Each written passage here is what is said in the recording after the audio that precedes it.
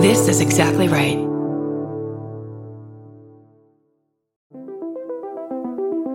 Hi, I'm Erin Welsh. And I'm Erin Alman Updike, and we're the hosts of This Podcast Will Kill You on Exactly Right. We're back with our 7th season, which is bigger and better than ever. Because guess what? We're now a weekly show. This season, we're tackling everything from long COVID to norovirus, from the supplement industry to IVF, and so much more. New episodes drop every single Tuesday. Follow This Podcast Will Kill You wherever you get your podcasts.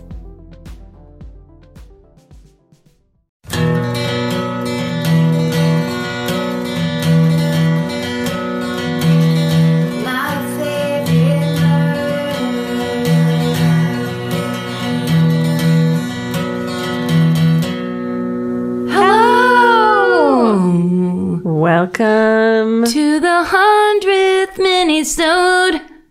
Hi.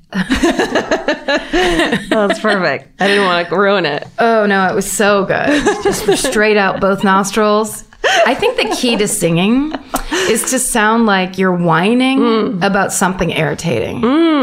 I think that's the way people get the most enjoyment. But also let everyone know how clear your nasal patches are while you're doing it. You're just like, what's that thing where you pour water in? Fucking Neti Pot, man. Neti Pot, sponsored by Neti Pot. That's right.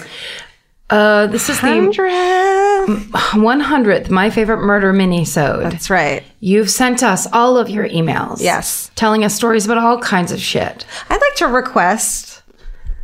We requested so many weird fucking things. Yes. I'd like to go back to number 1. Yeah. Send us your hometown murders. Because nobody sends us hometown murders anymore. Have you noticed that? Because it's this continuing discussion. Yes. So everyone's sending us the follow-up of the follow-up of the follow-up. Which I fucking love. It's very fun. But I feel like in each episode, we each need to have a murder. Hometown murder. Here's the crazy thing that happened in my fucking town. Jacob Wetterling, whatever the fuck.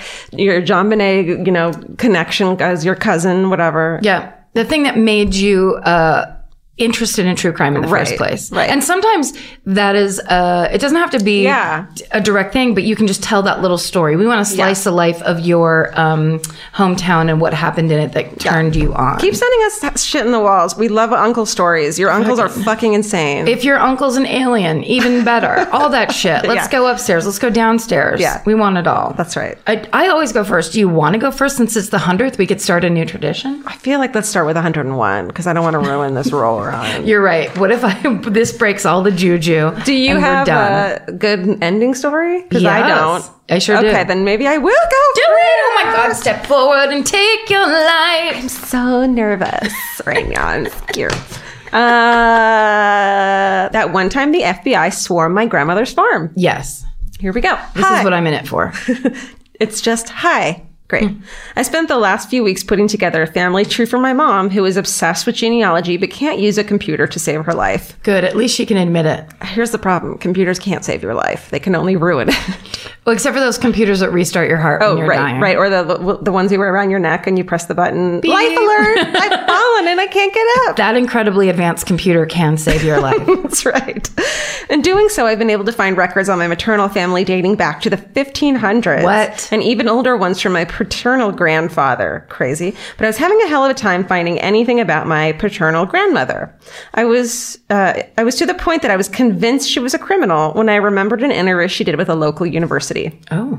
I was delighted listening to my late Nan tell stories from her childhood when she casually mentions the time her family's farmhouse was swarmed by the FBI in 1932. Yes. As she tells it, her entire family had gathered on the porch to witness 2 black cars driving up the lane through a cloud of dust. I can fucking see it in the movie version. Tall blue sky in the background with green fields on either side. That's right. And blowing up that dirt old driveway. Tiny fucking FBI cars. Hardly any windows. It's all the metal, black metal. No air conditioning. Probably. No, and they have hats on. That's right. Before the cars were fully stopped, all of the agents had jumped out and were shouting. She couldn't understand what anyone was saying. All she knew was that her mother and blonde-haired, blue-eyed baby sister were sobbing, and her brother was screaming, "Take the diaper off!" What? Turns out, one of the townsfolk called in a tip claiming that my Nan's family were the ones that kidnapped the Lindbergh baby. And her brilliant brother was saying to take the diaper off to prove that their sibling was a girl. Yes, for fuck's sake. Clearly, the Lindbergh kidnapping was big news if a child in a small Minnesota town knew enough to know that the baby was a boy.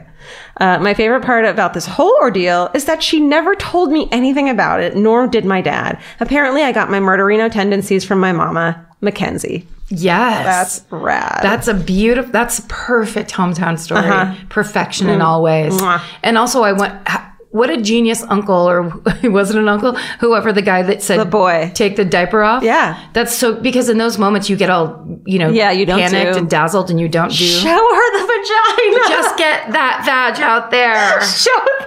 That's essentially what he's saying. It is. Oh. Prove that shit. Fine.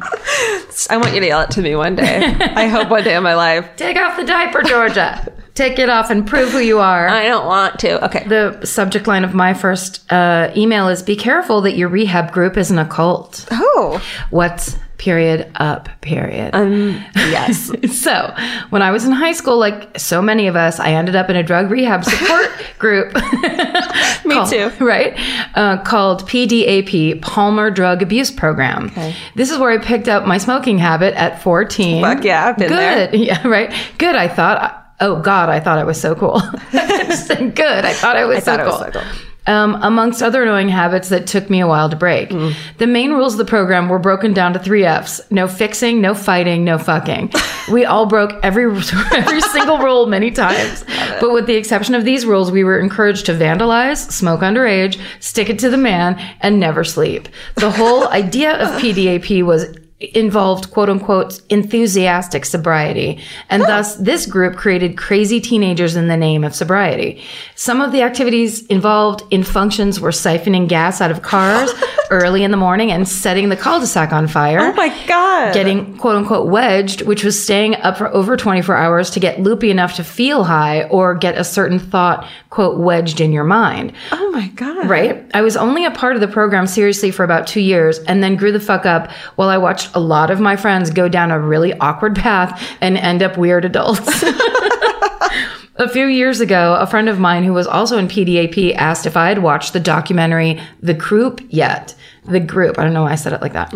The Group Yet. And told me I needed to do it immediately. A few minutes in, I realized PDAP and other rehab programs that were similar were made by the same asshole who essentially created these programs all in a similar fashion, and they were all 100% cults. Holy shit. I realized that PDAP checked off all the signs of cults, and I was definitely in it for a few years.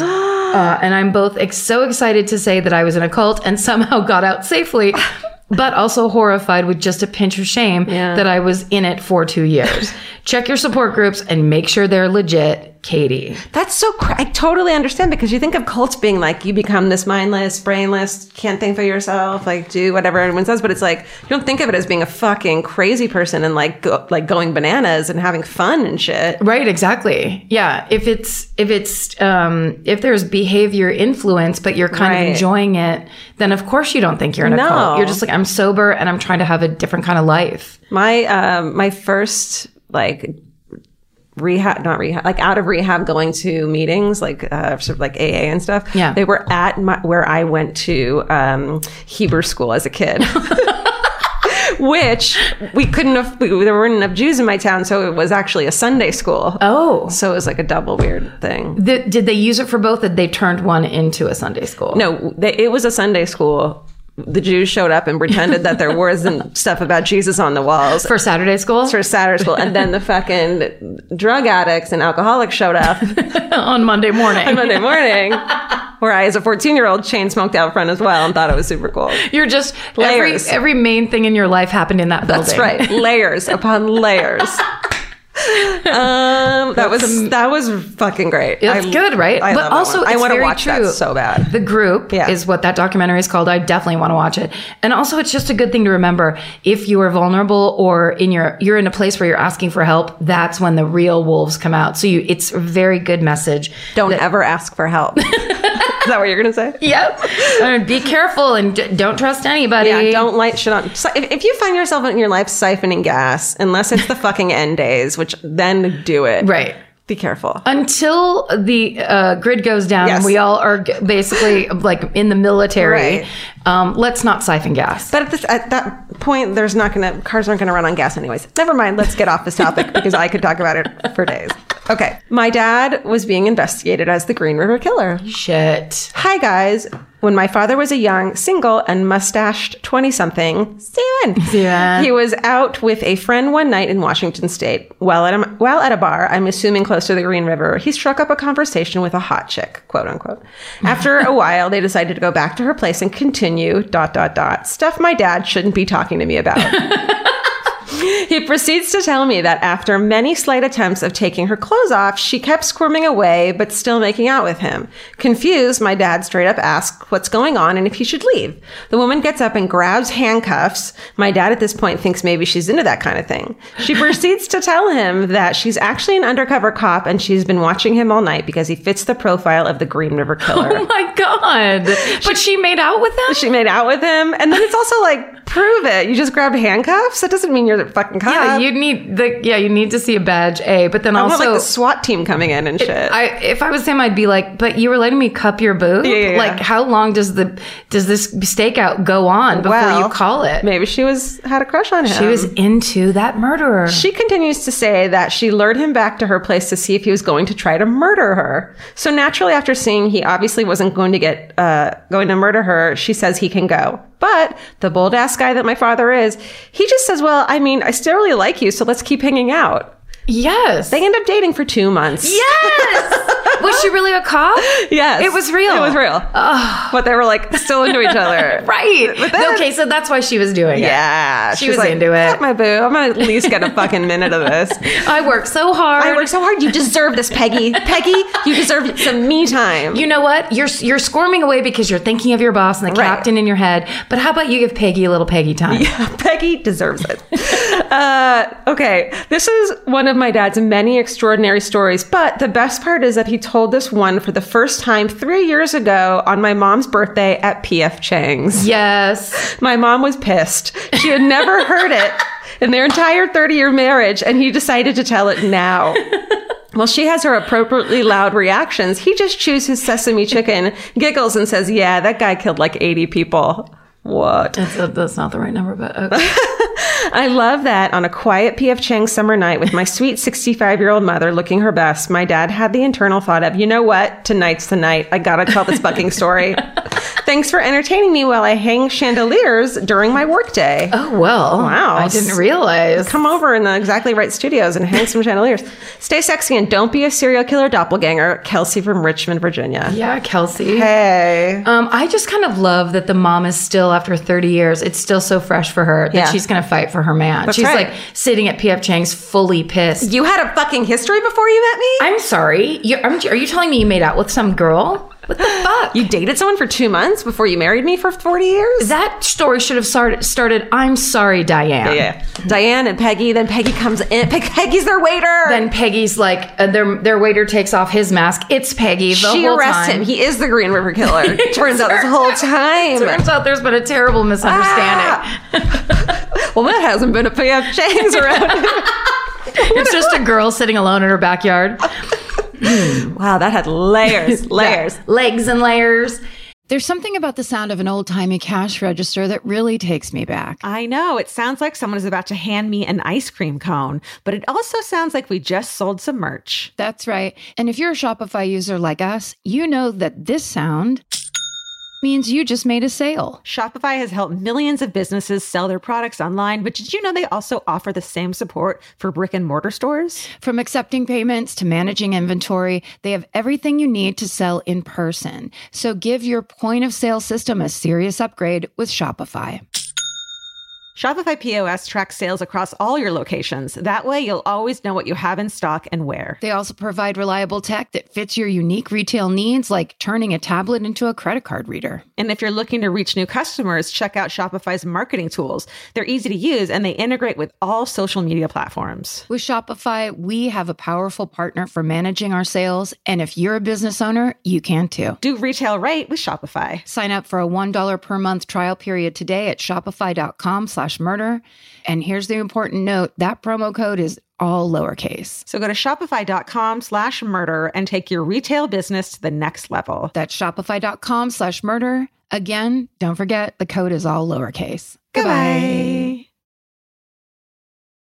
Georgia, have you ever been blown away by the most simple dish at a restaurant, like perfectly scrambled eggs? Oh my God, yes, Karen. And then all I want to do is make that dish at home and eat it every day. Well, you probably could, as long as you have the chef's secret ingredient, Made in Cookware. Made in was created to bring restaurant quality performance kitchenware to home chefs around the world. For years, they've built their business by supplying restaurants and top chefs with high-end cookware. Some of Tom Colicchio's most treasured dishes at his restaurant Craft are made in Made in. Whether you're cooking for professional critics or just the critics you live with, your meals will benefit from the quality of Made in products. Like their carbon steel cookware, it combines the best of both cast iron and stainless steel clad, so it's rugged enough for grills or an open flame. It's the MVP of summer cookouts and cook-ins. What I really love about Made in Cookware is that it actually makes something like having a Memorial Day barbecue much more convenient because you can keep everything on the grill. If you need to throw,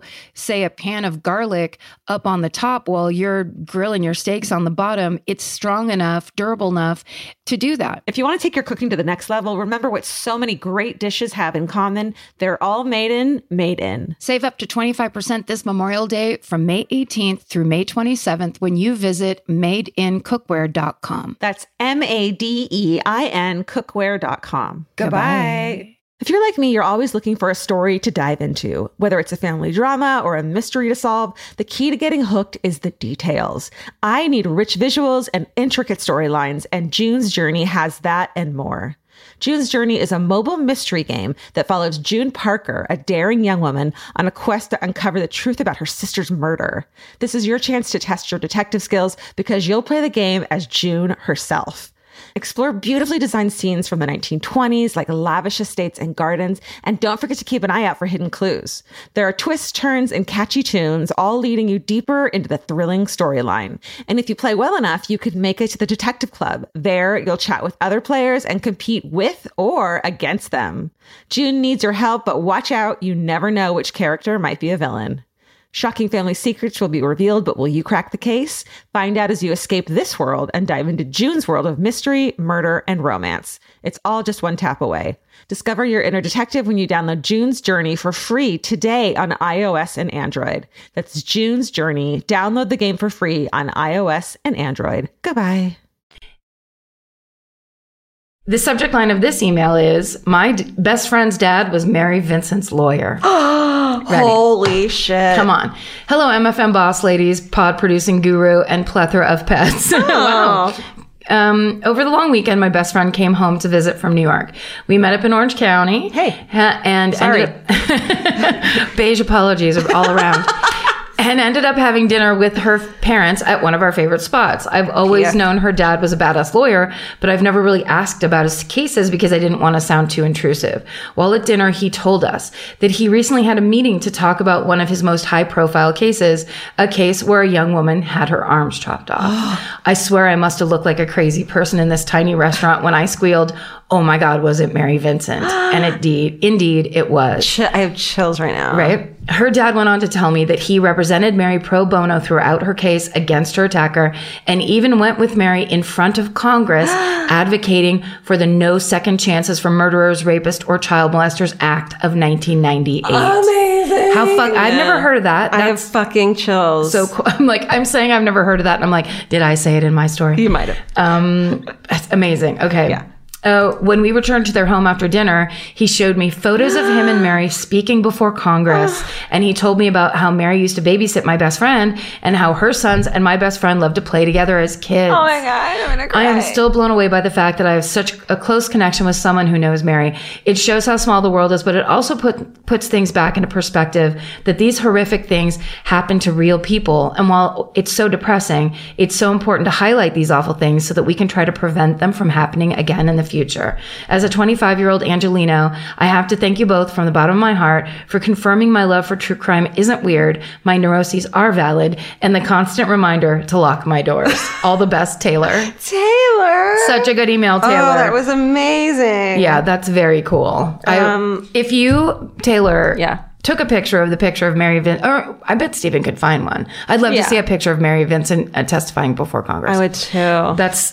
The fact that she did that so badass, it's unbelievable. Incredible. And what a great fucking law that should absolutely always be passed. Yes. Fuck you. Murderers, rapists, and child molesters. No, unless you're one of those three things. Oh, no. It's a very special 100th episode. I'm here to tell you about my past. Oh my God, is that it? Or do you have one more? I have one more and you have one more. Okay, well, great. Let's do it then. Okay, this one's creepy.